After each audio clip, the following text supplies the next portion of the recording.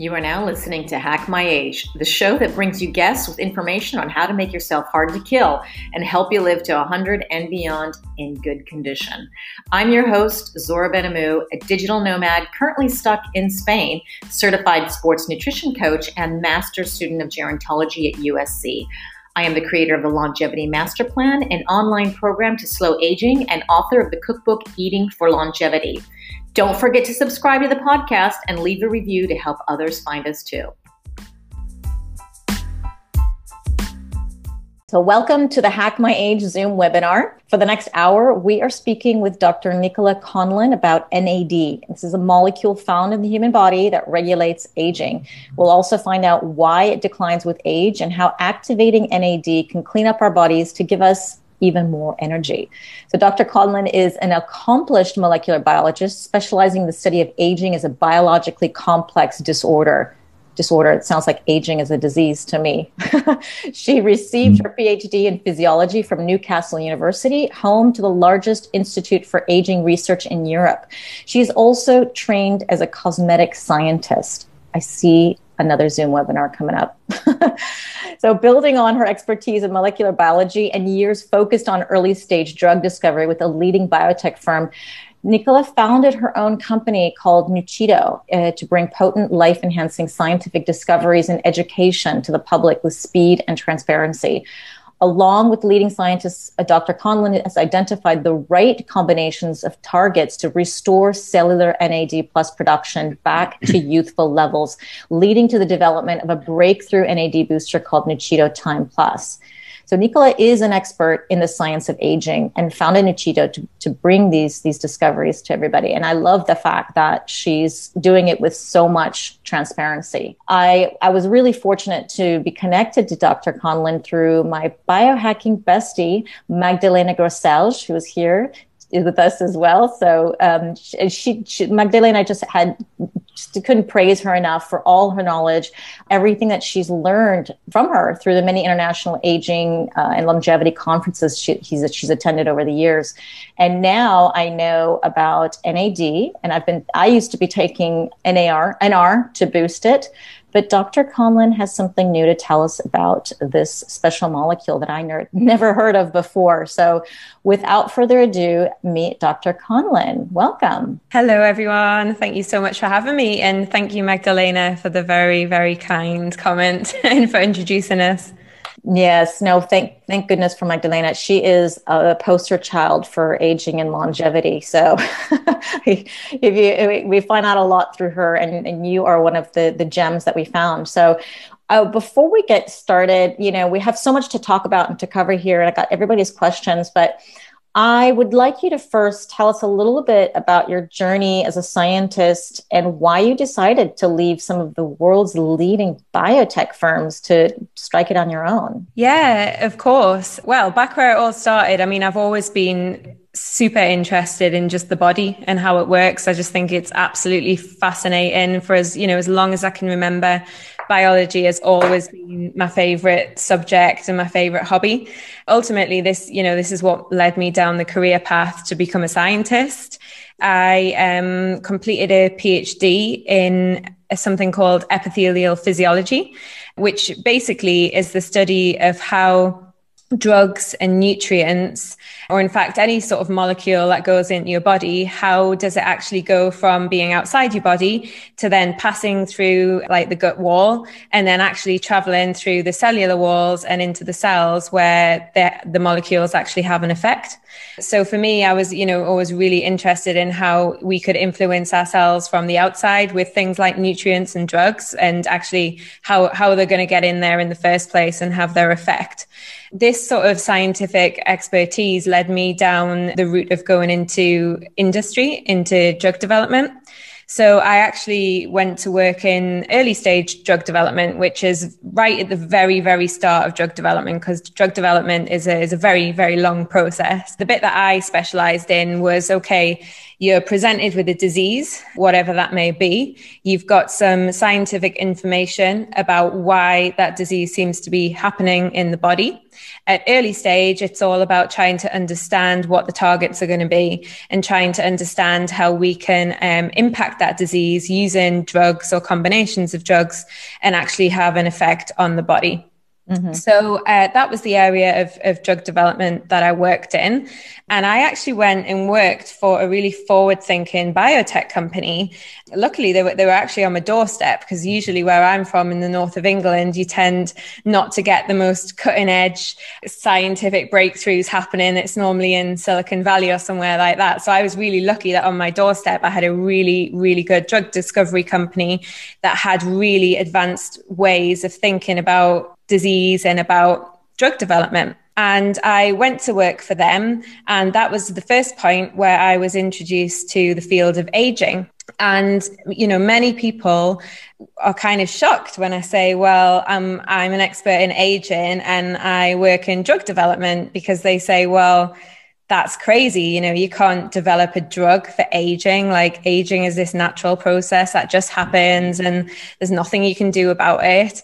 But what the people that worked at this company had recognized was actually aging is the biggest risk factor for many, many major diseases. The top things that drug companies are trying to research, like cancer, heart disease, Alzheimer's, these are all essentially symptoms of getting older. The older we get, the more at risk we are. So there's been a big movement within science to try and look at aging as a disease and try and actually slow aging a little bit to be able to have a big impact on all of these different age-related diseases in one go. And the science is actually really developing now. But back when I first got involved, this was really, really new. So essentially, I was brought into this company to go away and decide whether it was worth having a drug development project for aging, which this was back in 2014. So the science was still getting established then. But, after I spent a year really researching all of the latest breakthroughs and all of the latest science that showed aging could actually be slowed down, I reported back and said, this is absolutely something we should be doing within drug development. I'm not interested in working in cancer anymore. I want to work on aging, because this is, the thing that's underpinning everything. That's kind of how my world of drug development and aging merged, in that I ended up being the leader of this project to look at molecules in early stage drug development to slow aging, with the hope of targeting many diseases in one go. This reminds me a lot about David Sinclair's book, Lifespan. He's developing a drug as well to combat aging. So it's very interesting because, like you mentioned, not a lot of people are looking at aging that way as a disease. Even in my master's program, we're taught that it's not a disease. And I always had this argument with them. I totally agree with you. Like, if we can target the root cause of these problems, then why not? Instead of just trying to suppress the cancer or solve the cancer after it's already, arrived, which is important, but prevention obviously is everything. So I really like this new position, and maybe you can make this clear for me, because is it not until the FDA approves aging as a disease that things get a whole lot easier for scientists like you? Yeah, the issue in drug development is that in order to perform clinical trials and to develop a drug, is that actually there has to be an indication that the drug is prescribed for. So an indication being like a disease. So we're developing a drug to treat a specific sort of cancer or a specific sort of neurological condition. That is the end point in clinical trials. If aging isn't considered as a disease, then essentially you can't do clinical trials and you can't develop drugs. And because it's a very gray area, drug development companies are very nervous about investing huge amounts of money into it. And I guess that's the reason of why my path is actually diverged away or moved away from drug development. Many people don't realize that to get a single drug to market, it takes around 10 to 15 years and costs hundreds of millions of pounds. And it's generally quite an inefficient process. This is frustrating, and for me, and as many scientists find that it's incredibly frustrating that we're making such incredible breakthroughs in the lab, Yet it takes years and years for any of these discoveries to actually make it to the wider public. And, you know, people aren't benefiting from these developments quickly because there's so much red tape in the way. And one of the things that really struck me when I was working in drug development was basically one of my jobs was to gather data back from the lab of, you know, thousands of molecules that we'd been testing in cells, looking at if they killed cancer or if they didn't kill cancer, essentially. Quite often, the top 10 molecules that actually worked really well would be put in the bin. And the reason they'd be put in the bin was because the companies couldn't get a patent for them, because there was some what we call prior art, which means there's some sort of information out there in the world that shows that particular molecule's already been implicated in cancer. And what that means is that you cannot patent it. Now, if a company can't patent it, they can't own it, and that means they're not going to invest the hundreds of millions into the research and development. So it's worthless to them. So for me, this was a real ethical, you know, dilemma where it's like, well, I can see these things work really well, but the companies just don't want to know. It's quite shocking, actually. And that's what led me to start Nuchido, because it was looking at all these molecules and saying, well, I'm looking at this piece of paper and it says this molecule works really well. However, this company is not interested in it because it is a natural molecule that's found in something like green tea that they can't patent, and therefore they don't want anything to do with it. From my perspective, the body doesn't know whether what you're taking is a supplement, is a nutrient out your tea or your food, or is a drug. It's regulatory authorities that place them in specific groups, but the body doesn't know. Yeah. So for me, the reason I founded Nuchido was to actually turn the kind of world of drug development on its head and say, well, actually, let's use the expertise that I have from drug development, but let's bring it into the world of supplements and try and bring some real science and some really good credibility into this world, and actually bring out molecules that we can get to market really quickly that really do work and really do have some science behind them, so that people can be benefiting through all these breakthroughs in the field of anti-aging right now, rather than waiting for the FDA to decide it's a good idea, or waiting for drug development companies to have to jump through all the hoops and all the development and all the testing, when there's things that people could be doing right now. That is so frustrating, and to me seems so wrong that these companies can't consider it or don't consider it because of the patent issue. I don't know how you even get over that. Do you think that'll ever change? No, I mean, I can completely understand it from a commercial perspective, because why on earth would a company invest hundreds of millions in something if they then can be copied by everyone else on the planet immediately after, and they've done all the hard work? Kind of the rules and regulations that are setting it up for a fall. So things would have to be done very differently to make it worthwhile. So whilst, you know, I understand it is an ethical dilemma, I understand the commercial point of view from it completely, but it's, you know, what do we do about that? That's the question. Yeah. I mean, we can all, understand. Yeah. It's just not financially viable, but there's got to be a way around it. Well, that's like a whole other discussion. Actually, there's one, I think, on Peter Attia's, one of his podcasts discussing this very topic. So I haven't finished it yet, so I have an opinion. I can see your dilemma. I can see your frustration. And I bet there's probably a lot of scientists like you, particularly the younger ones, I think would probably do the same. It's just that not everyone maybe is as ambitious as you, because it takes a leap of faith to say, I'm going to leave a really great job, especially with, you know, it sounded like you were excited what you were working on. You were leading an interesting project that made sense. To leave is huge. So, you know, what was it that finally, you know, made you get the courage to leave and start something new? Yeah, well, I have to say, everyone thought I was crazy. Everyone thought, what, you know, you have this, you're placed on a pedestal, you know, working in drug development and how fabulous. But I've, you know, seen it from the other side, was like, actually, no, it's not. It's not that fabulous. And there's a lot of deep rooted issues that aren't going to change anytime soon.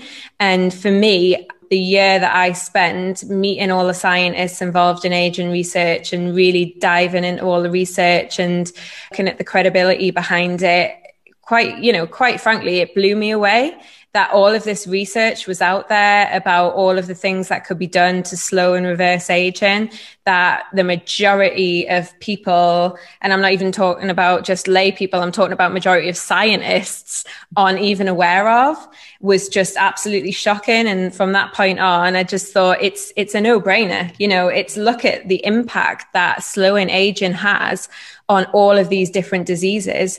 Like, it almost sounds stupid to try and treat cancer individually when actually age is one of the biggest risk factors for it. Mm-hmm. Like, aside from anything else that's actually promoted as a risk factor for cancer, for me, it was a no-brainer.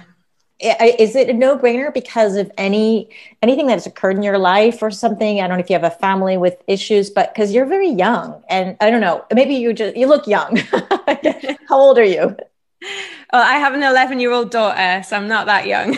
Okay, so what you're doing is... No, I'm 33.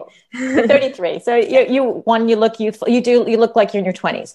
So what you're doing is great, but even so, it is still, it's young. And I don't know if it's just the culture right now, the younger people, but I find that more are concerned about aging at such a young age. And when I was 33, I was not thinking so much about aging. For me, I mean, personally, I saw my grandparents really, really suffer. For as long as I can remember being a child, my grandfather really suffered with, arthritis. He suffered with bad heart. He got prostate cancer and died of cancer, and it was quite prolonged. Grandmother, she had a stroke. She spent 10 years being unable to walk because of that. She was literally, bedridden, and had gone from being quite an outgoing and active person. And for me, that just really, really stuck in my head. And I was just like, I do not want to end up like that. And when I started getting in aging research, that was really when my grandmother was ill. And, all I could think about was how there were so many other older people that were in that situation. And there was actually things that could be helping them or could have helped prevent it that actually weren't that groundbreaking, but just nobody knows about them and nobody's taught about them. So for me, it was, my mission is to translate this breakthrough science that is happening and tell as many people that I can about it. That, my personal goal is to do that. That's probably more of a personal side of why I do it as well. It sounds super interesting, and I can totally understand. Hey, I'm butting in for a quick second. If you enjoy the content brought to you in this podcast, consider supporting Hack My Age by becoming a patron on patreon.com. This is where you can drop a tip or become a member for the price of a coffee. Members get special material, free coaching, and private Zoom calls. Join us by going to patreon.com. That's patreon.com/Hack My Age. Thanks for your support. Now let's get back to the podcast. When you left and you decided you want to bring some of this research and these simple, I guess, molecule or simple things that people can do so that you can get them out in the market faster for people to slow aging, why did you focus on NAD? And also explain what NAD is, because there may be people listening who have no idea what that is. So NAD is one of these breakthroughs that I was talking about, and there's been multiple breakthroughs. NAD is not the only thing that has been shown to have an impact on aging. There are many other areas of science that also have really great promise, but NAD was initially one that we were really interested in. Basically, it's a natural molecule that's found in every single cell in the body. It's very, very important for multiple different reactions, but I'll focus on two things that you should really remember when you think about NAD. The first is that NAD is critical to help your cells unlock the energy from food. So it is very, very important in the cycles, the metabolic cycles that actually create ATP, which is the energy currency of the cell. And they create that out the food that you eat. And without NAD, this process literally couldn't happen, and you'd be dead in 30 seconds because your cells simply wouldn't have any energy to survive. So it's absolutely critical for this energy production. And that's probably initially what NAD was best known for, because it's been known for many, many years that we have NAD in our cells. But more recently, one of the things that NAD has been known for is to actually be involved as a cell signaling molecule. So NAD is very closely linked to the metabolic status of the cell, and your NAD can rise and fall, and it signals to the cell to switch different things on and off. And some of the main processes that it switches on and off are actually repair and maintenance proteins in the cell. So when your NAD levels are high in the cell, it signals the cell to actually be really quite resourceful and look after itself and switch on cellular repair, make sure things are getting recycled, make sure the cell's in good health. And then when NAD levels drop low, it basically tells the cell, okay, you can be a bit more wasteful and we can switch off repair and we don't need to be recycling everything. So that rise and fall in NAD levels is actually influencing what repair and maintenance is happening in the rest of the cell. So now, NAD can rise and fall as we age, both ways. Yes. Naturally. It can rise and fall as we age, and that's why it's linked to aging, but it also rises and falls naturally throughout the day. It's actually quite, has quite a peak and trough rhythm throughout the day. It's never completely stable. And it's very much influenced by the energy status of the cell. Is there an availability of nutrients, or is there not an availability of nutrients, basically? And the reason that NAD is linked to aging is because NAD has been found to be really high when we're young and when we're born, and then basically decline throughout our lives. Now, the issue with this is, if it's high when you're young, that's great because all the cellular maintenance and repair is switched on. All of the energy production is really efficient. However, as it's declining as you're getting older, remember that lower NAD means this repair is getting switched off. It means energy status of the cell is going down. And ultimately, that means that you can get an accumulation of damage in the cell. And that basically leads and manifests to the signs and symptoms that we associate with aging. Now, the big breakthrough was when it was demonstrated that actually, if you don't let NAD decline as you get older, and you actually either boost it back up to youthful levels or you keep it at youthful levels, so like don't let it decline, that you can actually pause and even reverse signs and symptoms of aging and increase what we would call health span, which is a number of years of your lifespan that you actually live in good health. Yes, I love that word, health span. A lot of people don't know what that means. It's not lifespan that we want. Lifespan, we're getting that, but most of those years, the end, 20, 30 years even, can be pretty decrepit. And so it's the important key is to live a longer life, but in a good condition. And that's what health span is. Okay, so we got NAD. We know we need to have it. And you mentioned that we can boost it or keep it at higher levels throughout a lifetime. One of my questions is how, and two is, I already forgot. I'll remember it in just a second. NAD can be boosted in multiple ways. So some of the really free and easy things are actually lifestyle. NAD is really affected by your lifestyle. So things like exercise are actually really good at boosting NAD levels. And a lot of the benefits of exercise can be associated with the increase in NAD.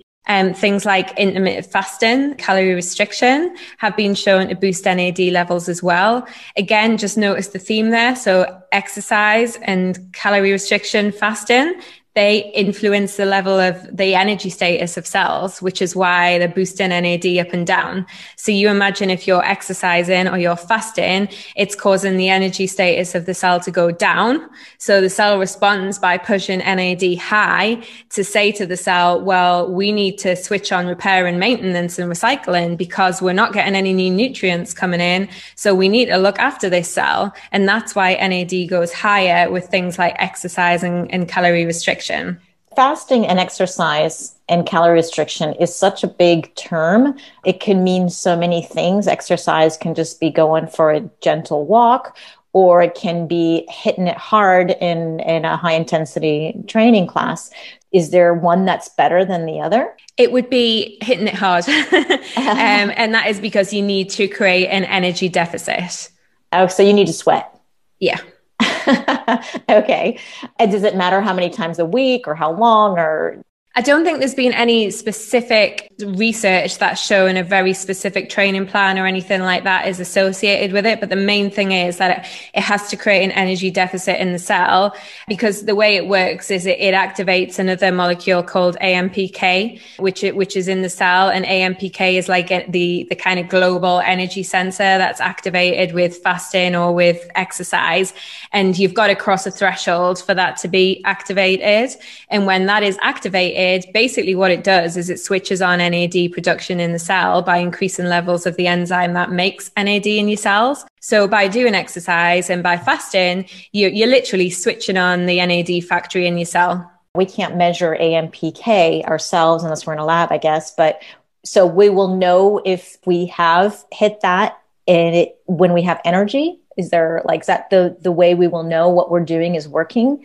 So, sorry, say that again. So like if you say, since we can't measure AMPK, or we can't measure if our exercise or fasting is working on a cellular level, how will we know? Will we know because we'll have more energy in general? Yeah, so NAD is very intimately linked with your energy status.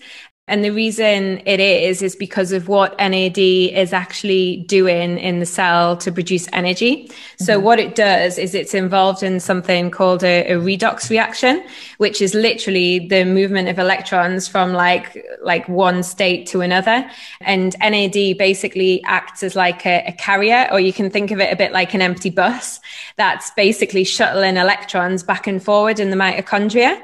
Simply by shuttling these electrons back and forward, it's generating energy. So the higher the NAD level you have, the more shuttle buses essentially you have to shuttle energy in the mitochondria and produce ATP, which is actually the fuel that your body needs. It has to be in that form.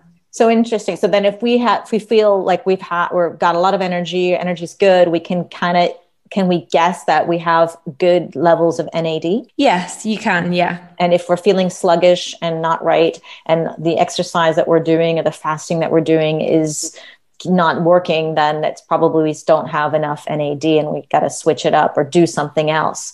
And so the same thing with fasting is, again, fasting could be a 12-hour fast or a 10-hour fast, or meaning like that's a very short one or a very long one, or is it days, is it hours? How long do we need to fast to get the NAD boosted? You don't have to do prolonged fasting. It's more just if you practice intermittent fasting or time restricted feeding, fitting all your meals into a shorter window and having a longer period in between meals, that's actually promoting you going into that energy deficit in the cell of around 14 to 16 hours. That's enough to start boosting the NAD levels up.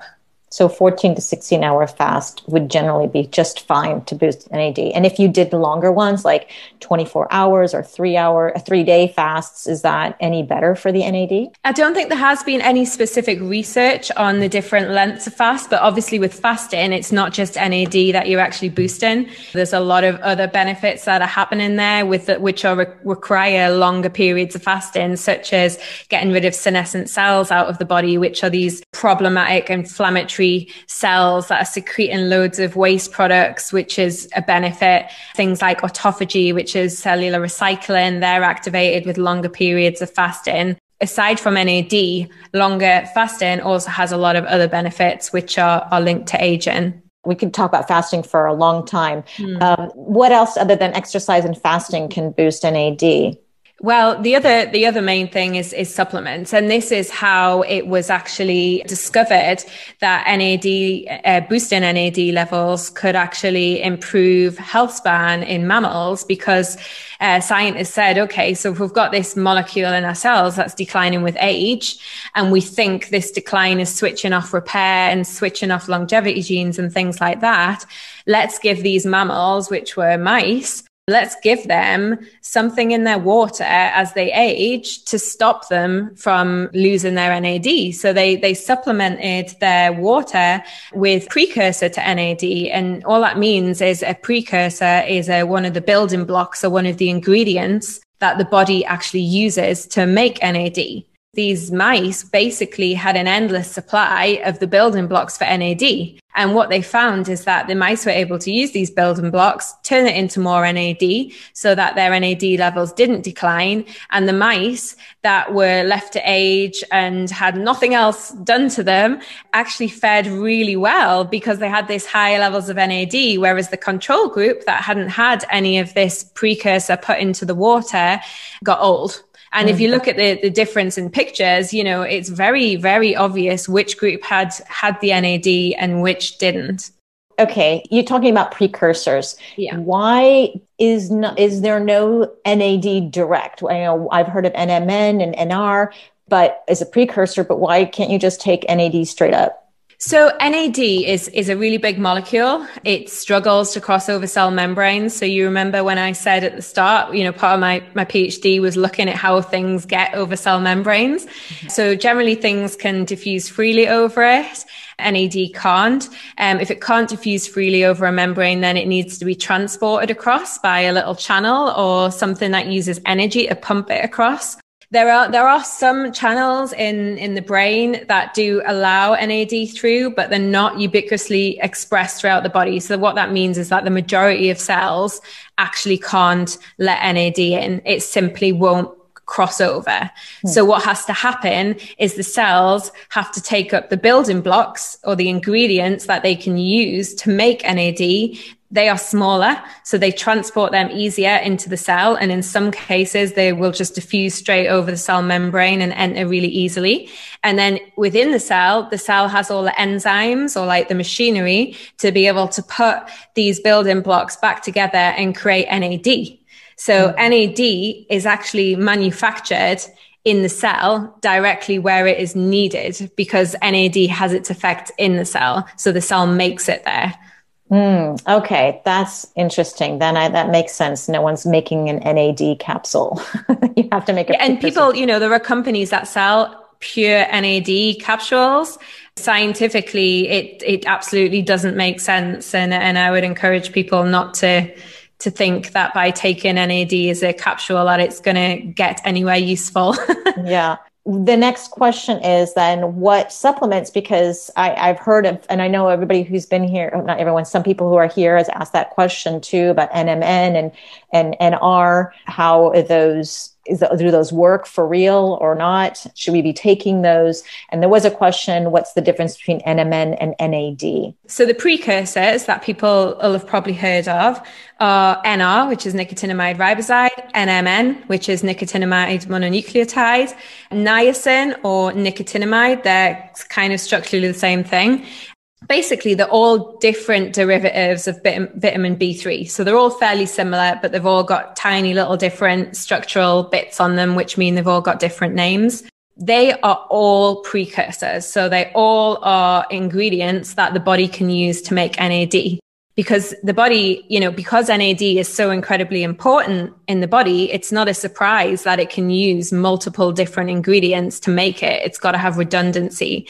It can even actually make NAD out the amino acid tryptophan if it really needs to, although that process is actually really quite inefficient. So the body doesn't tend to choose to do that. It uses these other precursors. The early work that was looking at showing that boosting NAD levels could improve health span and improve multiple different diseases of aging was focused on giving mammals or people these precursors and actually showing that these precursors could boost NAD levels in the cell and that this boost in NAD had favorable outcomes in terms of the health of the mammal or the person. Precursors do work. There is a lot of published evidence. There are a lot of clinical trials to show that taking a precursor will boost your NAD levels and it will have favorable outcomes in terms of health, cellular health and whole organism health. And there is so much research on that that's undeniable. Where we come in is we kind of said, well, let's look at this in a slightly different way. Let's look at how supplement companies at the moment are trying to boost NAD. And then let's look and see, based on the latest science, if there's actually a more sustainable way to boost NAD, or if there's a more logical way to boost it that makes more scientific sense based on what we now know. Because what we have to remember is science advances. And since initial discoveries with these precursors showing that they improved NAD levels, there's also been a lot of further advances understanding why our NAD is declining and what other things are going on in there. I think the main thing for everyone to be aware of is that it's very, very well publicized now that the reasons that our NAD actually declines in our cells is not because the cells have a lack of these ingredients or these precursors. It's actually because the cells become really inefficient at actually making these ingredients or these precursors into NAD as they get older. Mm-hmm. So it's known that the main enzyme in this sort of cellular factory that's producing NAD declines with age. So immediately we thought, well, simply by just trying to put more of these precursors into the cell, is this still a really sensible way to be boosting NAD? Like, what happens if you took a different approach and you actually look at ways to try and fix the machinery in the cell that makes NAD? Because surely there's going to be a limit where you can only keep putting so much raw material in, and the cell's just going to be like, well, I can't do anything with it because I don't have the enzymes anymore to turn it into NAD. And, I often say to people, just think of the cell as a factory. So if you had an NAD production line in a factory, and this factory became old and the machines weren't working and the pipes were leaking and there was no staff, and you wanted to increase production, would you say, oh, well, we'll just order more ingredients in and we'll dump them at the factory gates and surely that would increase production? It would be stupid. It wouldn't work. You need to address the root problems. You need to look at why is my factory staff not working? Why are my pipes leaking? I need to fix them. Why are my machines not working? Maybe I need to upgrade them. Like, you should be taking that approach. So in our company, that is how we decided to approach an NAD supplement. Rather than just putting the raw material into the cell, we look at ingredients that are actually designed to fix the problems that have occurred with age in the cell. So namely, boost expression of these enzymes that turn the raw material into NAD. We look at inhibiting different processes in the cell that are actually wasting NAD, because as well as the cell becoming less efficient at making NAD, it actually becomes really wasteful with NAD as we get older. This is so interesting, and it is a perfect analogy with the factory. So what your approach is doing is getting to the root cause of the problem, fixing, quote unquote, the factory. Are you also bringing in the raw materials and fixing the factory at the same time, and also not having this waste of NAD? Yes, absolutely. So we have a precursor ingredient in there, but then we also have ingredients in there that boost an enzyme called NAMPT. And NAMPT is the main enzyme that actually recycles NAD in the cell. So another thing that many people don't realize is that your body and your cells have this really amazing capability to recycle NAD. So when NAD is actually used up, it gets broken down into its precursor, which is called nicotinamide. And then this nicotinamide is then actually recycled straight back into fresh NAD again via something called the salvage pathway. And the salvage pathway is what really declines with age. And it's been shown that if you can actually improve the salvage pathway and improve recycling, that you can actually slow the NAD decline. By how much? Like a lot or a little? No, you don't have to say exactly, but significantly or just a little? So it's now believed that actually the cells generate the majority of their NAD via that salvage pathway. And that's why it declines so dramatically as we age, because that pathway begins to fail. Oh, wow. So what you're doing is supporting this pathway, supporting the fact that you can recycle your own NAD. Yeah, exactly that. And initially, from looking at all the data, we thought, well, okay, so let's look at a multi-targeted approach, or a whole systems approach, as we call it.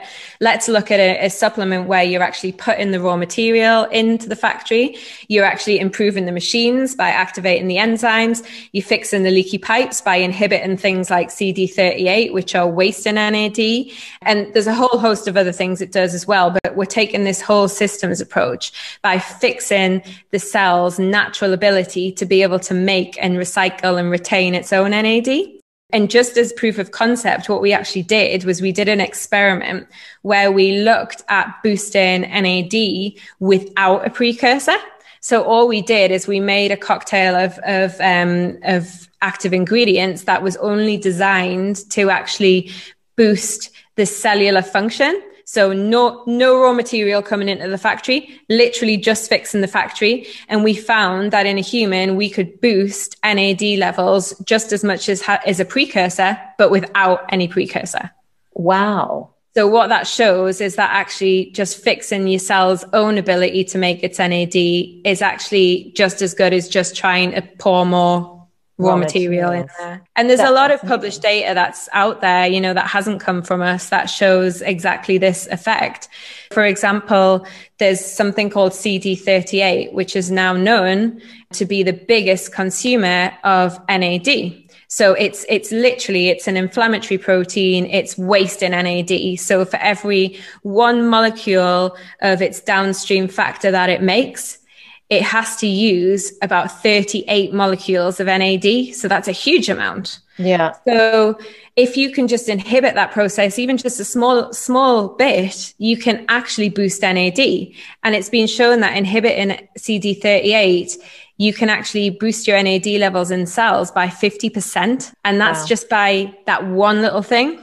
So when you do that, plus you fix the salvage pathway, plus you put the new raw material in, there's lots of different things that all actually come together, equaling a much bigger boost in NAD levels. So this is what you are doing right now. You've created this product that can do all of these things, but does it work the same on everybody, or does it depend on the state of the health of the person, the age, etc.? So I think just a key point for anything is that any drug, any food, any supplement is always going to work differently on different people because we're all different.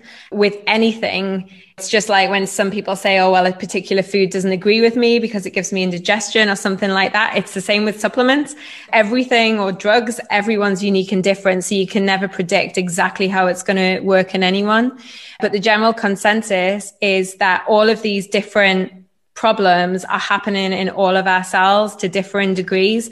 Therefore, if you can target multiple different points, you've got a better chance of actually having something that works in more people. Okay, so NR and NMN are these precursors as well. These are the raw materials, I'm guessing, but they're not fixing the factory. No. What's significant difference? If you said most of the NAD is produced because of repairing it's making itself and wants to recycle it, then how effective is then NMN and NR? So our initial pilot studies were in two human volunteers aged between 45 and 55. And basically we give them supplementation, and we found that we got an increase in cellular NAD levels of an average of 242% over 16 days of taking our supplement. If you look at studies that are out there and published with precursors, you find that on average, it's around 40 to 60% increase in NAD levels with that approach. So the reason that we think we got these better results is by taking this multi-targeted approach and not just throwing more raw materials in, but actually fixing the factory and fixing the cell's ability to make its own NAD. And we've currently got a clinical trial running with a much bigger group of people, with 28 people, where we're looking at validating these results. And these people across a much broader age range, so from 20 to 80. We should have been finished this trial by now, but because of COVID, everything in the world is paused where you've got any interaction with people. So unfortunately, that is still not finished. But, we're excited for those results to show what happens over the different ages and in a bigger group of people. Then you'll have a better idea what age should somebody be starting this type of supplementation. Yeah. And, that's a question I get asked quite a lot. In terms of NAD, if you look at the data in skin and brain and other tissues of NAD decline, it really is quite exponential. And, you're looking at around a 50% decrease every 20 years. About age 80, you've only got 10% of the NAD levels left that you had. This is a huge decrease. And even by the time you're my age, you've lost an awful lot of NAD. Really, NAD is something that your body's used to having very high levels of. And it's something that boosting from a fairly early age is beneficial. Fairly early, you mean like in your 20s? Even I wouldn't like to put an exact age on it because the studies haven't been done that, absolutely put a pin on the map. But if you look at the data that there is for various tissues, by about age 30, it's really starting to head on the downward curve. For me personally, I boost my NAD and I'm 33. Why are we losing so much NAD and why do you think it happens around age 30? The main two reasons that you're losing NAD is firstly, the inefficiency of the salvage pathway. So that enzyme, NAMPT, decreases with age. So your body is using up NAD, but it's not able to replenish it. And then the other one is CD38. That's expression increases with age, and that's due to low levels of inflammation, which are linked to other aspects of aging that are increasing CD38 levels and causing it to really use up a lot of NAD wastefully when it needn't.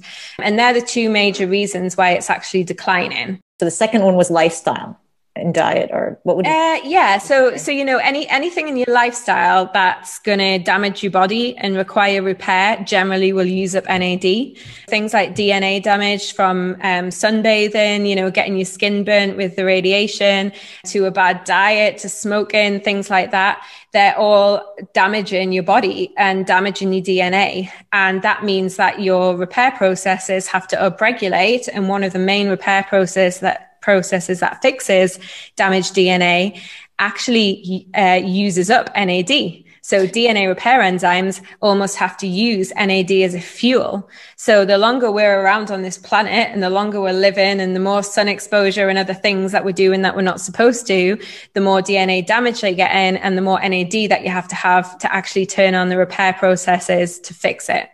Are there any studies that, probably not, but that show if you have a very healthy lifestyle and diet and you reach the age of 40 or 50 or 60, can they measure the fact that those people may have more NAD without supplementation in general than somebody who's at the same age or even younger and having an unhealthy lifestyle?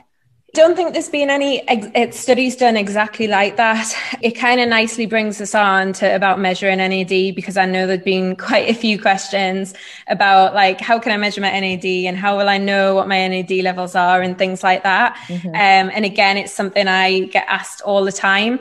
Basically, you can measure NAD in a lab. Like that's done a lot all over the world at a lot of different labs. The issue that there is that NAD is a very unstable molecule. So remember how I was talking about it flipping between different states and very easily, because that's what it's designed to do. Well, this means that it can degrade very, very easily. So when it's not in the cell or it's outside the body or anything like that, it can break down like very, very quickly. And what this means is that you can measure NAD, but you have to be very, very quick and very, very controlled in the way that you do it. So many other kits that we sort of spoke about at the start, you'll take a swab or you'll take a little blood sample and you'll send it off in the post, and then you'll get your results a couple of weeks or months later. They are generally based on biomarkers that are quite stable. So they'll survive the post and they'll survive getting to the lab, but NAD simply won't. And that is why there are no NAD kits available that you can just do as a consumer in your own home.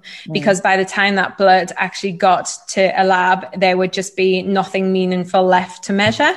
So when we do our trials in the lab, what actually has to happen is the blood comes out the person, frozen, it immediately is on ice, and then it immediately in the next room is actually extracted. There's no hanging around for the NAD to degrade, and that is the only way you can get reliable measurements. The other thing is that actually measuring NAD can be quite an expensive process because of the way that you have to do it. You use something called mass spec. That's not the cheapest laboratory technique to use and is quite highly skilled for someone to do it. Just to be wary that there are companies coming out and saying, oh, I'll measure your NAD, but you need to be very, very aware that probably what you get back won't be accurate. And I wouldn't say that I've seen any kits that have reliably measured NAD for a consumer.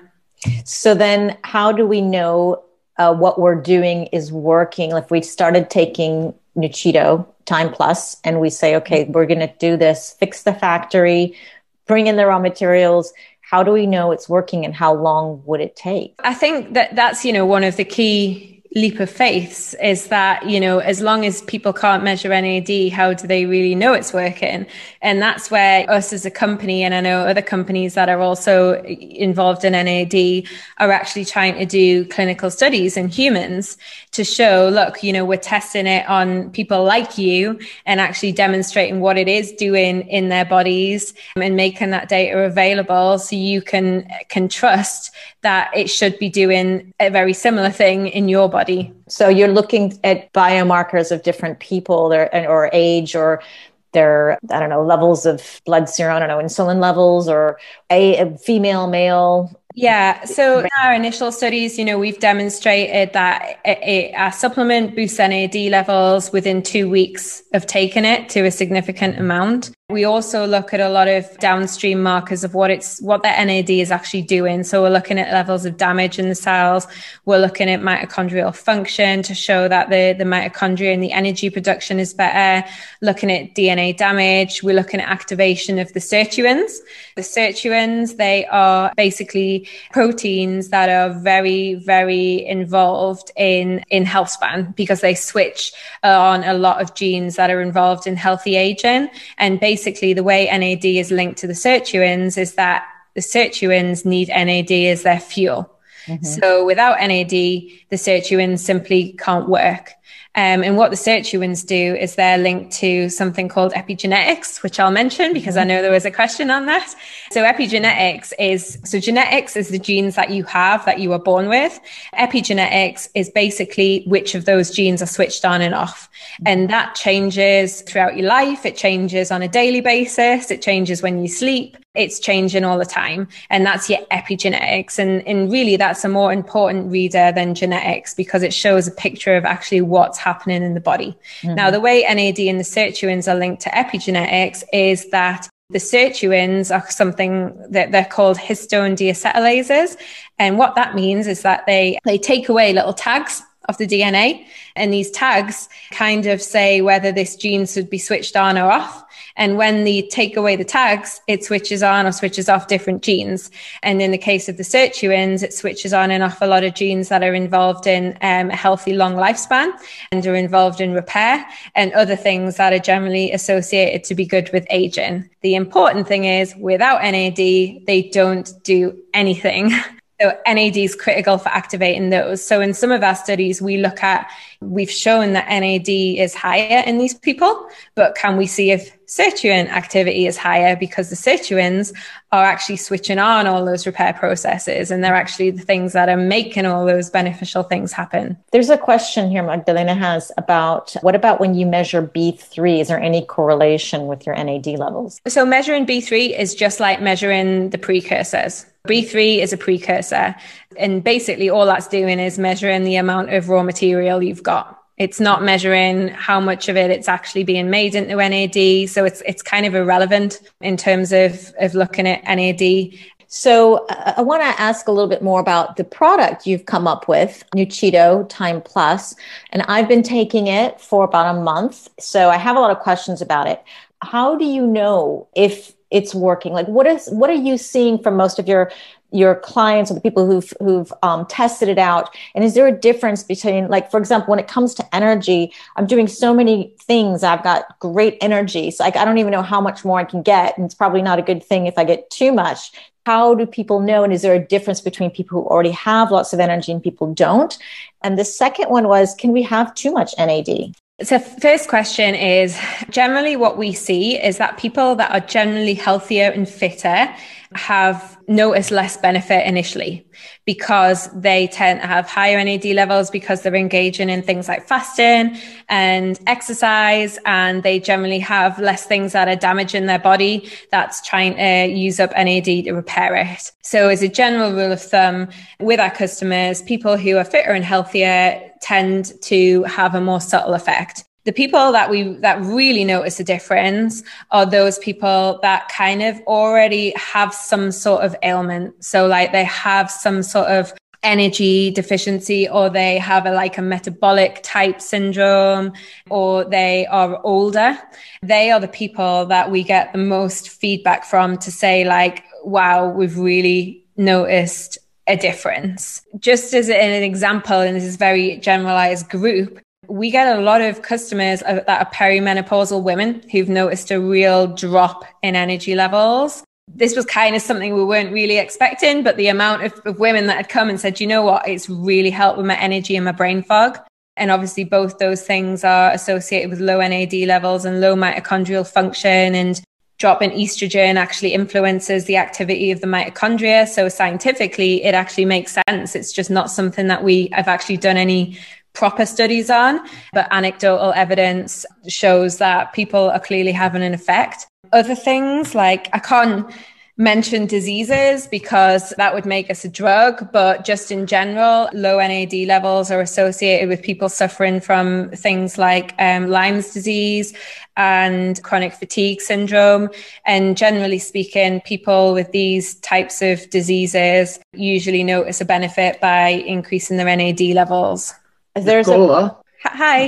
Yeah, let me just congratulate you on a great product. You know, it's wonderful for me. Thank you. Yeah. That's very kind. And Thank you, Dave. The question you have on aging or the older you are, for me, it was wonderful because then it worked like within a month. I've been doing it for over a year now. Huge difference.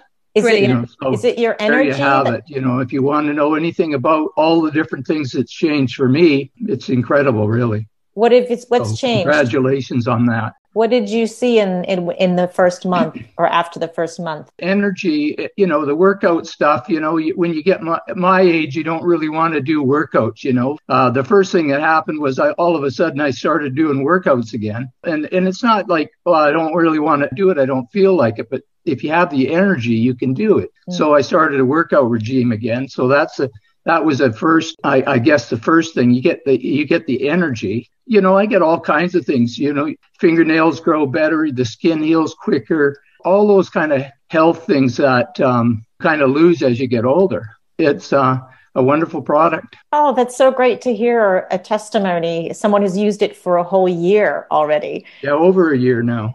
Oh, that's excellent. But I also did the EpiAge thing too, and that blew me away. I was like 14 years less than what I expected. Oh, so, really? I don't know what I don't even think it was accurate.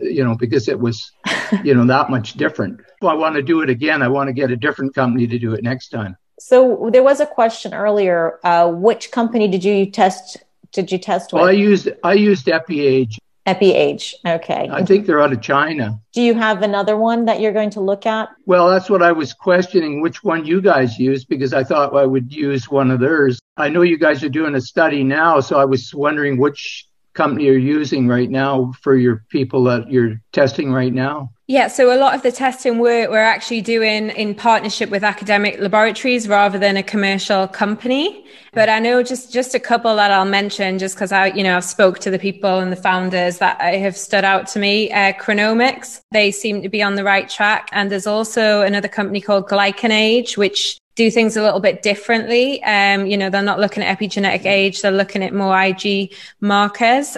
So I think they would be ones that I would certainly look at. GlycanAge? GlycanAge, yeah. Yeah, I've heard of GlycanAge. That popped up somewhere. It sounds very familiar. There's another question here. Thank you, Dave. Another question says, I take Nichido at the same time with Diatomacus earth. I'm not sure what that is. Are they compatible or should I take them separately? Do you know what that is? I don't know what that is, but just as a general rule, we would say don't take our product with any products containing the same ingredients. And the reason for that is because a lot of the ingredients in our product are already at like the highest recommended dose anyway. So there's a risk that you could exceed your daily allowance by doubling up on products that are containing the same ingredients. Thank you. There was a question very early on that I didn't get to, and somebody asked the difference between getting NAD through a pill versus methods such as shots into the vein and other ways. NAD in its pure form, oral, no, like broken down in the gut, it's very unstable. There's a lot of companies doing sublingual. Again, I'd like to see some data that actually shows it's getting to where it says it should. IV infusions. Again, some cells can take up pure NAD, some cells can't. I mean, the majority of cells can't. So a lot of the data looks like the NAD is actually broken down into the precursors, then it's absorbed. But I think the main point to make with pure NAD, because often a lot of people's mindset is that, oh, I've got this NAD deficiency, so I need to put more NAD into myself. One thing to just be cautious of is remember what I was saying about the salvage pathway, okay? You can put as much NAD into the body in as many ways as you want to try and do that. But the issue is once the NAD goes in, it might get used initially to repair something or to give you some energy. But then as soon as that's used up, it's broken back down into that precursor. So it's broken down into that raw material. And if your body does not have an efficient salvage pathway to recycle that, then it has to be chucked straight back out of the cell again. So you can pay a lot of money to have an IV infusion. You can kind of get a one pass of energy out of it, but then it's all excreted because the body can't recycle it again. Whereas if you could upregulate your salvage pathway, then that NAD you've just put into the system can keep going round and round. You can use it, it can get recycled again, you can use it again, and it can keep going round and round. So again, even if there suddenly becomes a load of evidence to say that pure NAD works, gets into the cell, you're still not actually fixing that root cause. So there's still a better thing that you can be doing. I don't think anyone's asked this question, but I might mention it because I know a lot of people ask me about it, and it's about methylation problems and methylation problems when taking NAD supplements. So a lot of people tend to take something called trimethylglycine alongside an NAD supplement. And the reason for this is that it's been shown that if you get a high level of NAD in the cell, it's sometimes the precursors have to be excreted. So what they do is the cell methylates the precursors to try and get rid of them, essentially. And this is an issue because if our cells are using all our methyl groups to try and get rid of this raw materials that it can't recycle, basically all those methyl groups aren't being used for your epigenetics. So remember the tagging the DNA to switch genes on and off, they require methyl groups. So if NAD is suddenly using up all these methyl groups, then they can't be used for that, which is a real problem. Now, the way to get around that is actually don't let any of this waste precursor build up in the cell. And you do that by fixing the salvage pathway.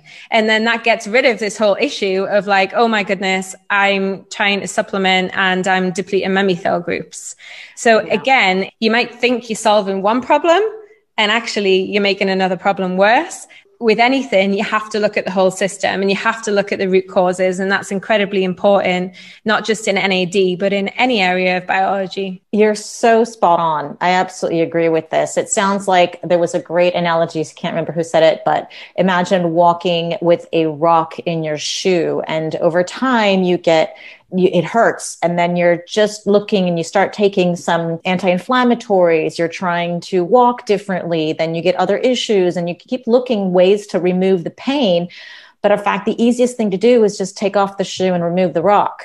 And rather than trying to cover up the symptoms. So this is what it sounds like Nuchita is doing.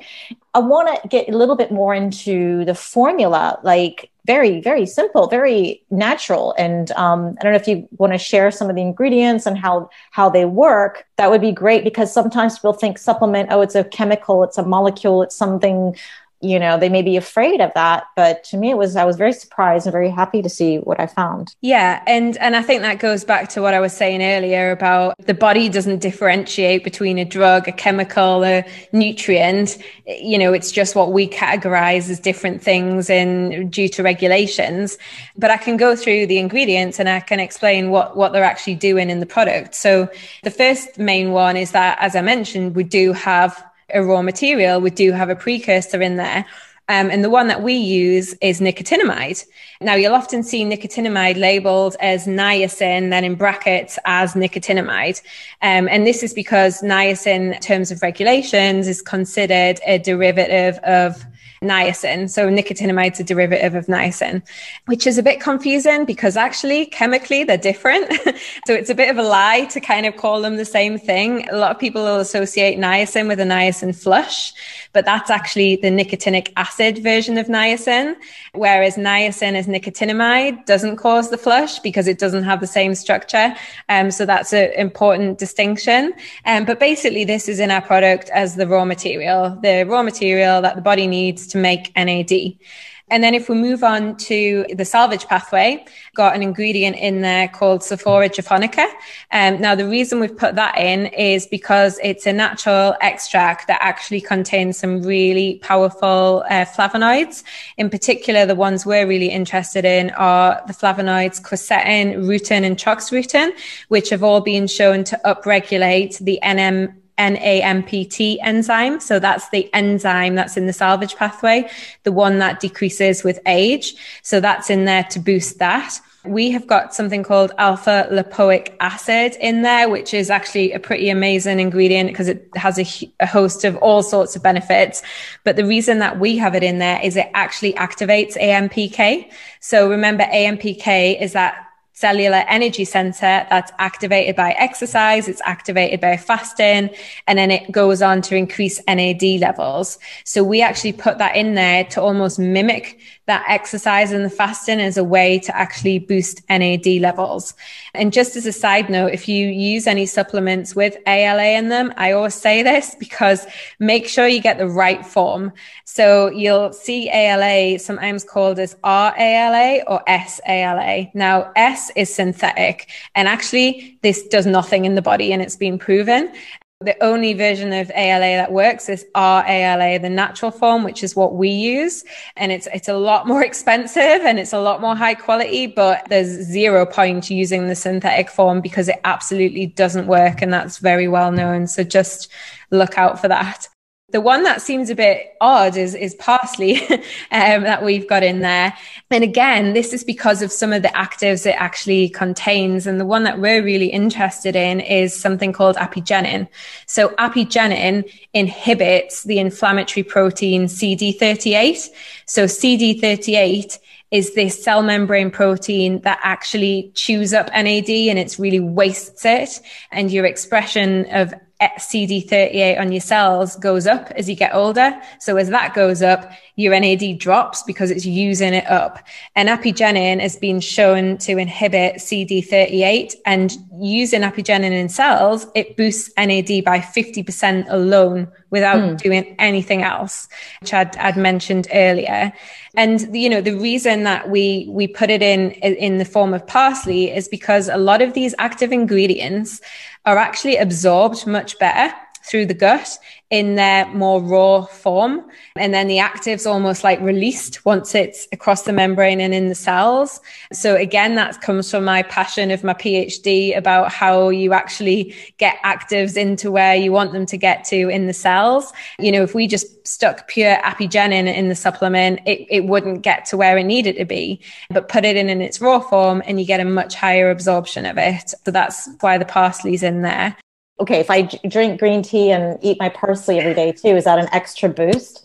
Yeah, the only issue is you have to eat an awful lot of parsley. We did the calculation once to look at how much raw parsley you'd want to eat, and it would probably put you off parsley for life. So I wouldn't recommend it.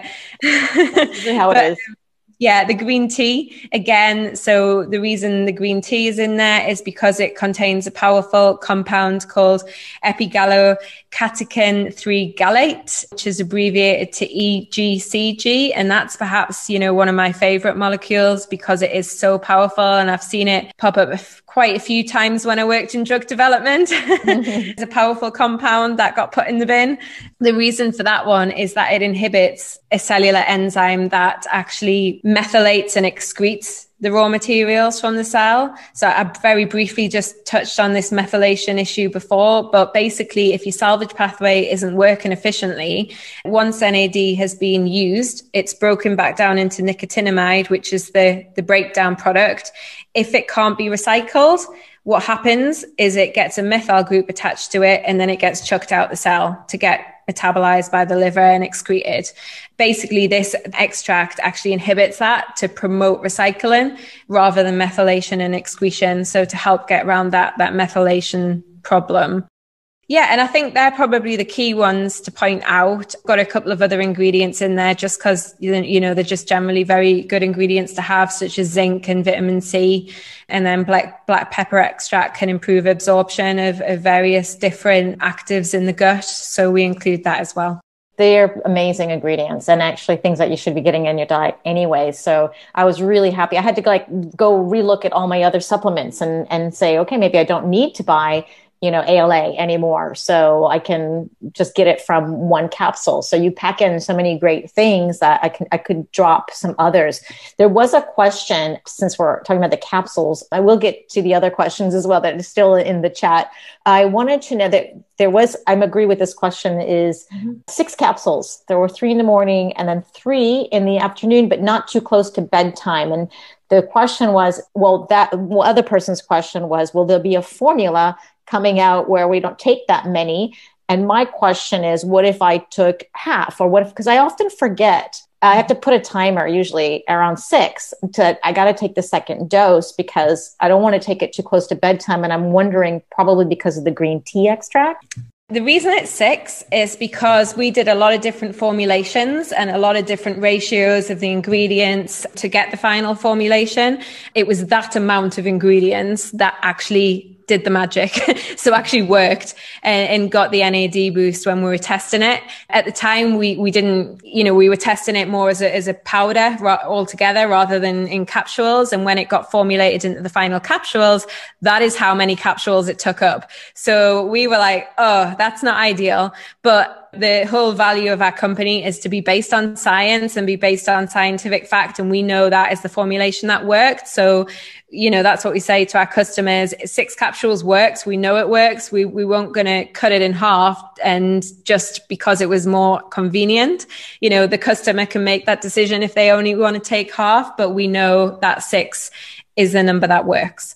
Unfortunately, we can't squash it into any less capsules because there's nothing in there that doesn't need to be in. So for example, there's no fillers or anything that's bulking it out.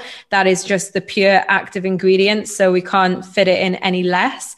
Some people have said, well, can you just put it in less capsules, but bigger capsules, which I think they're really big to begin with. So that's something we probably, wouldn't do.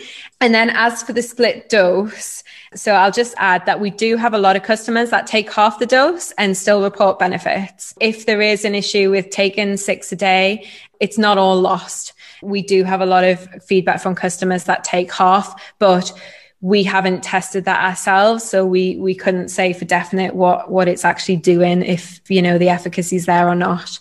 The other part of your question was about the split dose and bedtime. So the reason that it's a split dose is for regulations. The EGCG and the green tea extract, following guidance from the EU, which obviously we're a UK-based company that, used to abide by EU rules, but it's kind of changed a bit now. Basically, for that particular ingredient, the rules are that if it's over a certain amount, you have to have it as a split dose. So that's why it's split into 3 capsules plus 3 capsules. The timing reason, again, is regulatory. So it's got nothing to do with us saying you have to take it at a specific time because it's going to improve efficacy. that's just because of regulations. And the 4 hours before bedtime recommendation is because the product does have a very, very, very small amount of caffeine in it. We'll understand that people, some people are extremely sensitive to caffeine. And when I say a very small amount, it has 1 milligram per pill. And a cup of coffee generally has 90 to over 100 milligrams. So it's very minute, but we're just conscious that if there's anybody that is really sensitive to caffeine, that they might not want to take it before bedtime. But in the vast majority of people, that'll be like, they wouldn't even notice it. It would be absolutely no issue whatsoever. But again, caffeine's a regulated thing that you have to make quite obvious to your consumers. And, we don't add it as an extra. It's just a natural constituent of the green tea that's in there. So I'm going to try it then to take it at night because I'm not sensitive to caffeine. So I would maybe be one of those people and it would maybe be easier. I'm wondering if the capsules have half-life, like would it be better to split out the 6 capsules all throughout the day? Maybe 2 for breakfast, 2 for lunch and 2 for dinner. Yeah, you could do that as well. And again, it just depends on how you like to take capsules. So another thing that we notice is that a lot of our customers find it better to take the capsules with food. Some people say like, oh, like my tummy doesn't tolerate having taken 3 big capsules on an empty stomach. And so take it with food, but that's not unique to our supplement. Many people can't take capsules on an empty stomach. And so we say take it with food as well. Okay. There is another question here I want to get back to in the very beginning of our talk. They said fatigue is a symptom of long COVID. So do you think it's affecting the NAD? Yes. Absolutely. So there has been a lot of research that is coming out on this, which is extremely interesting. And what the research shows is that in cells infected with COVID or slightly different variants of the SARS-2 virus, that what happens is you see a really sharp decrease in NAD levels. So the infection happens and NAD levels plummet.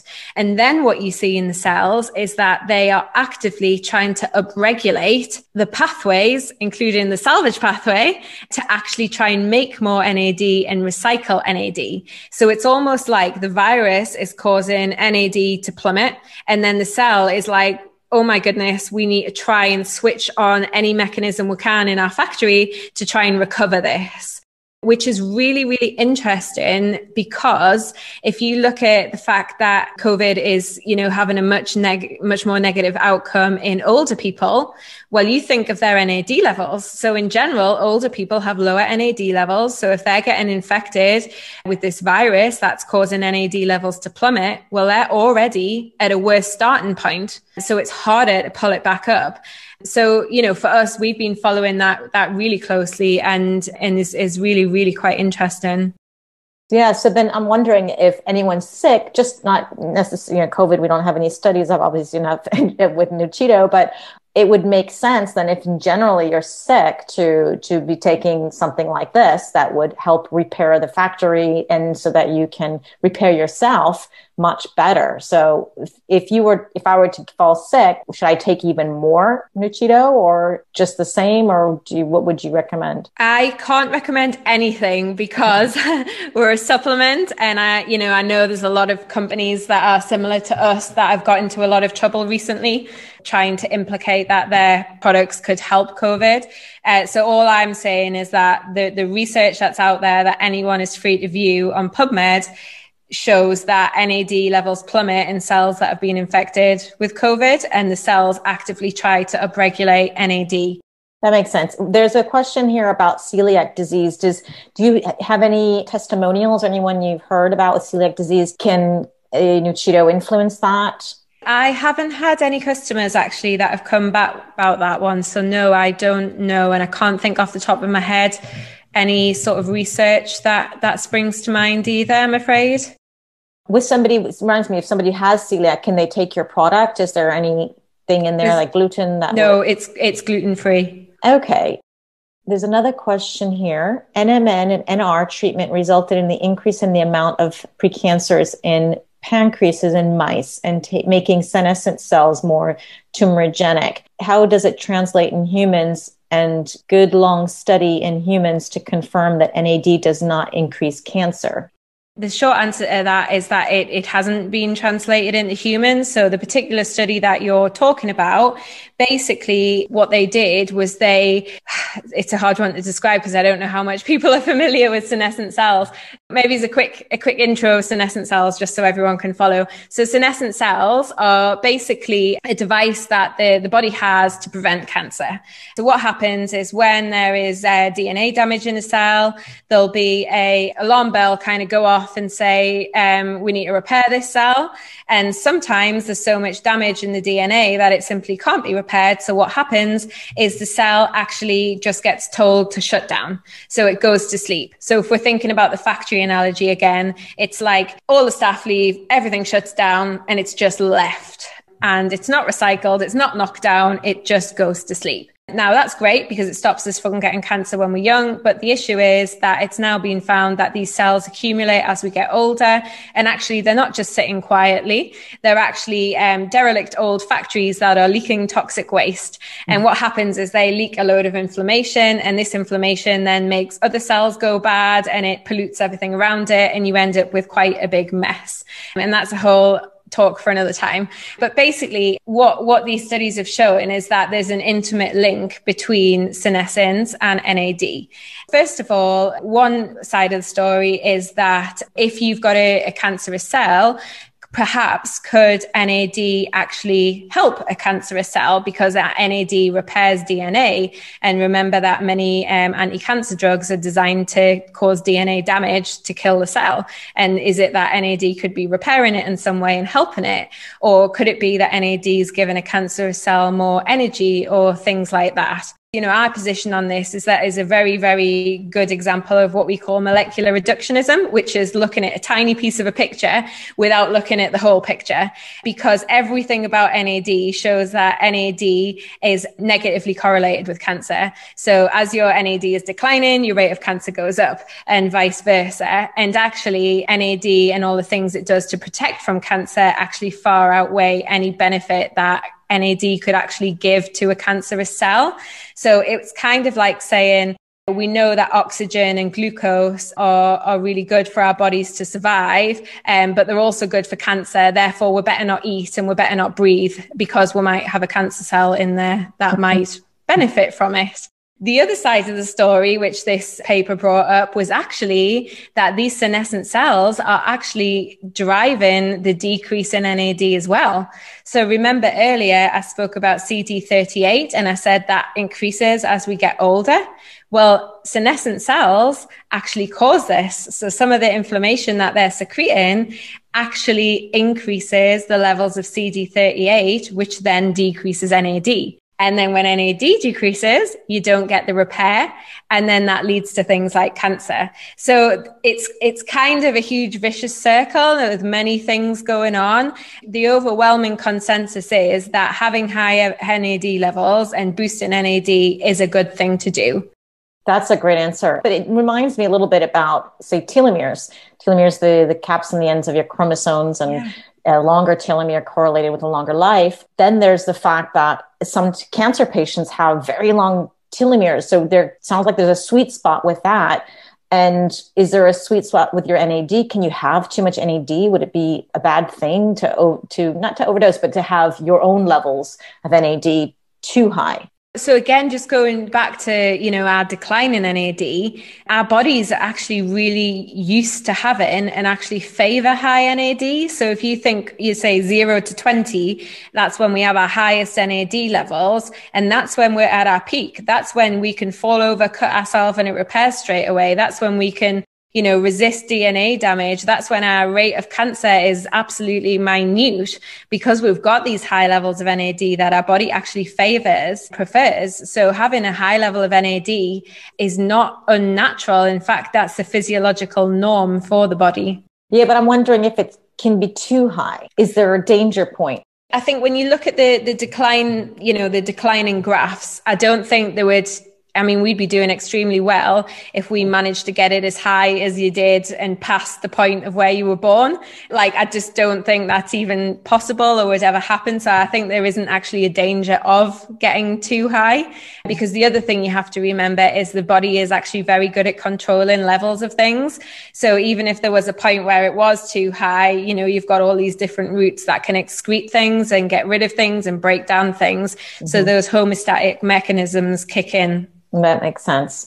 There's a question here that says, should or shouldn't add his or her 500 milligrams of NMN to the daily Nuchido regime? So that kind of falls under the explanation of that we wouldn't recommend using products with the same ingredients. Now, I know NMN is not the same ingredients. We use a different precursor, but they're all considered a derivative of vitamin B3, which means they kind of ending up down the same routes in the body. We would say don't take any other precursors at the same time to avoid over supplementing with vitamin B3. Thank you. There's another little testimonial here in the chat. He says, I am 75 years old and have been able to increase the number of push-ups I can do in 3 sets. I went from 36 to 42, 36, 42, 37, 37, 55. I'm halfway through my 3rd bottle, and I assume he means bottle of Nuchido. And there's another question here. Would you please share your regimen in terms of NAD and resveratrol supplementation? Well, first of all, to Alan, I think he can beat me on press up. So well done. That's incredible, and thank you very much for sharing that. And yeah, I mean, my protocol is obviously I take our product. I also do the other lifestyle factors. So I exercise and do intermittent fasting. As I get older, I will step up and, you know, follow the science and do other things that are going to help boost my NAD levels. So resveratrol, you don't take resveratrol? No, I don't actually take resveratrol. And the reason for that is because I'm not completely convinced about its how much actually gets into the cells from the gut, some of the formats that you can take it as. Where do you source your ingredients from? So our ingredients are sourced from all over the world, and we bring them in and we do a huge amount of testing on them. So we do all the heavy metal testing. We do identity testing to check that there's nothing in there that shouldn't be, and it is exactly what it is. We do all the microbe testing. We then actually formulate the product, and then we redo all the testing again to make sure that there's nothing happened in the production process that's contaminated anything. This is following GMP practice, so the good manufacturing practice, and it means that our facilities are pharmaceutical grade. We manufacture in the UK and the US in FDA and MHRA registered and checked facilities. So we're quite stringent on our production and quality processes.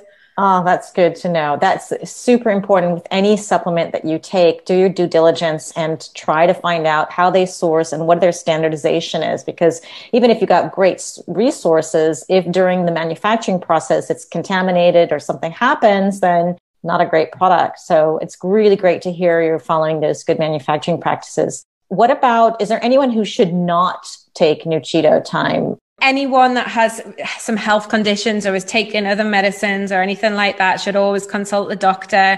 I hope that many of you will have more like a functional medicine doctor rather than a conventional medic, because they won't know about NAD and the benefits, and you'll probably not get the best answer. Always, if there's any worries, consult. There's so many different combinations of drugs and supplements and health problems that people could have that I can't kind of generalize. And it's always best to check before engaging in any sort of supplement regime. That's great advice. And it's what I tell as well my clients, because plants are powerful. They can go real great or real wrong. Always check with your doctor if you have some conditions. Another question, would you say Nuchido time, your products, is something to take for the rest of your life, or do we give it a break sometimes? I think the important thing to note is that because of the approach we take, which is just restoring the cell's natural ability to make its own NAD, it's not something that would kind of stop your body from creating its own NAD, like a bit like when you take hormone supplements, it can impact the levels that your own body actually makes, and your body can come dependent on it and things like that. There's no evidence to suggest that you should like have a washout period or like a break or anything like that. Okay, that's good to know. So super important. I love your website, and your packaging is so cool. So if you guys go to the website, you'll love it. Do you have any other products that you plan to launch in the future? So we're currently working on products that will be supplements that affect senescent cells. So they're the ones that I was just talking about earlier. That's good. I can't wait for that to come out. Another question that's been asked before was, how does Nuchido affect the brain? Yes. So with our product, obviously we haven't done any direct research on people's brains that are taking our product. So I can't say, if there's any actual impact with that, apart from anecdotal evidence that we get from our customers. Again, a lot around brain fog. So a lot of our customers are reporting that they have much more, they kind of feel like a fog's being lifted, and they have mental sharpness and clarity and focus. But in terms of some actual hard scientific fact, it's very, very well known that NAD is incredibly important for the brain. So NAD in mouse models and mammal studies has been shown to have some really great effects when there's damaged neurons involved, and actually helping repair damaged neurons in neurodegenerative disorders in mouse models of like Alzheimer's disease, Parkinson's disease, ALS. It's found to protect from nerve damage and help regenerate after there has been nerve damage. Also helping it with things that tend to have been like damage to the brain. So things like hearing loss, traumatic brain injury, retinal damage, those kind of nerve connections and any damage that's happened to them. There's a lot of good evidence to show it can really help with that. Not our product, NAD. NAD, yes, exactly. And there's another question. This is actually someone I do know. Asks if this can help, but you're going to have to answer, can NAD boosting, just in general, having more NAD, help people with spinal cord injuries who suffer from fatigue and energy issues?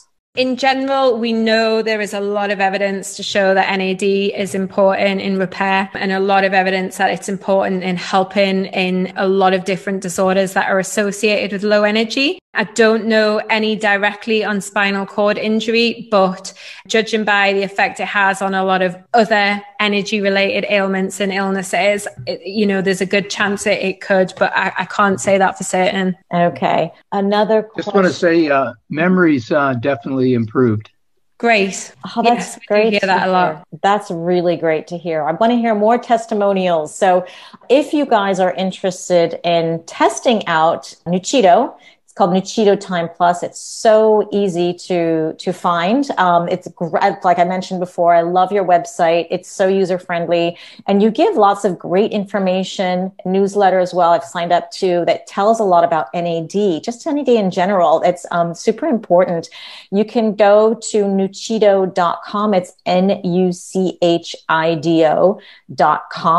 You can get 10% off. It was a code, Zora 10 off, ZORA 10, the number 10 off, OFF. And if you go there, use that and you get 10% off. I love it when we can get little gifts like that.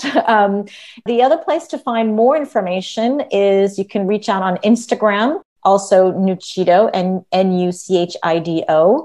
Facebook, I can't remember if you have the Facebook or not. Yeah, we have Facebook, yes. Also Nuchido, NUCHIDO. What does that mean, Nuchido? So basically, the Okinawa island off the coast of Japan is very famous for being a blue zone, which is where people live till great age. And they have a saying, which is Nushi Gusui, which is food is the path to long life. Now, we're not involved with food, so we changed it slightly to Nushi and Wei, which is do. So it's like the way to long life, loosely translated in Japanese. Oh, I did not know that. That is something I should know. I love it. The way to long life, Nuchido. Really wonderful. Okay, so Instagram and Facebook is always Nuchido. You can remember that now. Instagram, to reach out to Dr. Conlon, it's at Dr. Nicola, NICHOLA CONLON. Same thing for Facebook, Dr. Nicola Conlon, and LinkedIn, Nicola with the CH in the middle, dash Conlin. And is there any other way that we need to know how to reach out to you, ask questions, or? No, just you can go on our website. We have a customer help on the website that people are free to contact, and myself on Instagram or Facebook. I get a lot of questions, but I do try and reply to people. And based on that, I just noticed there's a couple of more questions, and there's just one in particular that I'll answer from Ben Best, just because I know Ben and see him at a lot of conferences. So hi, Ben. And he has asked, how important is CADPR produced by CD38? So it is important. So CADPR is the downstream signaling factor that CD38 produces after it's used up NAD. What that does is it activates quite a lot of our immune function. So immune cells are activated by this, which is good and it is important. The issue that we have is when that you have too much CD38, you're getting too much activation, and this can lead to chronic inflammation in the body, because you're getting constant activation of these immune cells. So in a very short answer, I just wanted to answer that as well. And also, Andrew, thank you for your lovely testimonial about the grey hair, because that is something that we had customers emailing us about. And I was like, really? Like, well, let me read the testimonial, because on the podcast, can't read it. So I have to say it. Andrew says, taking half a dose, average of 3 to 4 pills per day, taking Nuchido together with other longevity protocols, I saw 95% of my gray hair turn back to brown this year. Also, both my 92-year-old dad and I had COVID and knocked it out of the park with Nuchido and hydrogen water in 1 week. My dad is doing amazing. 92. What an amazing testimonial. Thank you, Andrew. What's going on here? That one for me, the gray hair, like I say, we had customers reporting it. And actually, it was when my own mother actually started saying, like, Nicola, look at my hair. So she used to be as dark as me, but is now mostly white. And the front of her hair is very white. And I've got pictures of like all her little wispy new hairs coming in like black, like mine again. And I was just like, wow, I've like actually seen the change with my own eyes. That's, we were quite excited about that. That's because of the I can share more on that. Yeah, it was my intention last year, just kind of like a manifestation journal, to eliminate my gray hair. And then a friend introduced me to Nuchido like a month after. So I started ordering it. I was taking 3 or 4 pills on average, but I was also taking some niacin as well. So anyways, playing with different protocols. I introduced hydrogen water and hydrogen gas, and then did the intermittent fasting and cold showers and all these things. I barely have any gray hair left on my head. And I used to have gray hair on my chest, and almost all of that is gone as well. And how long did it take? When my dad and I... Can I ask? You know what? It was like I didn't see anything for about 6 months. And then all of a sudden, boom, like within 2 months.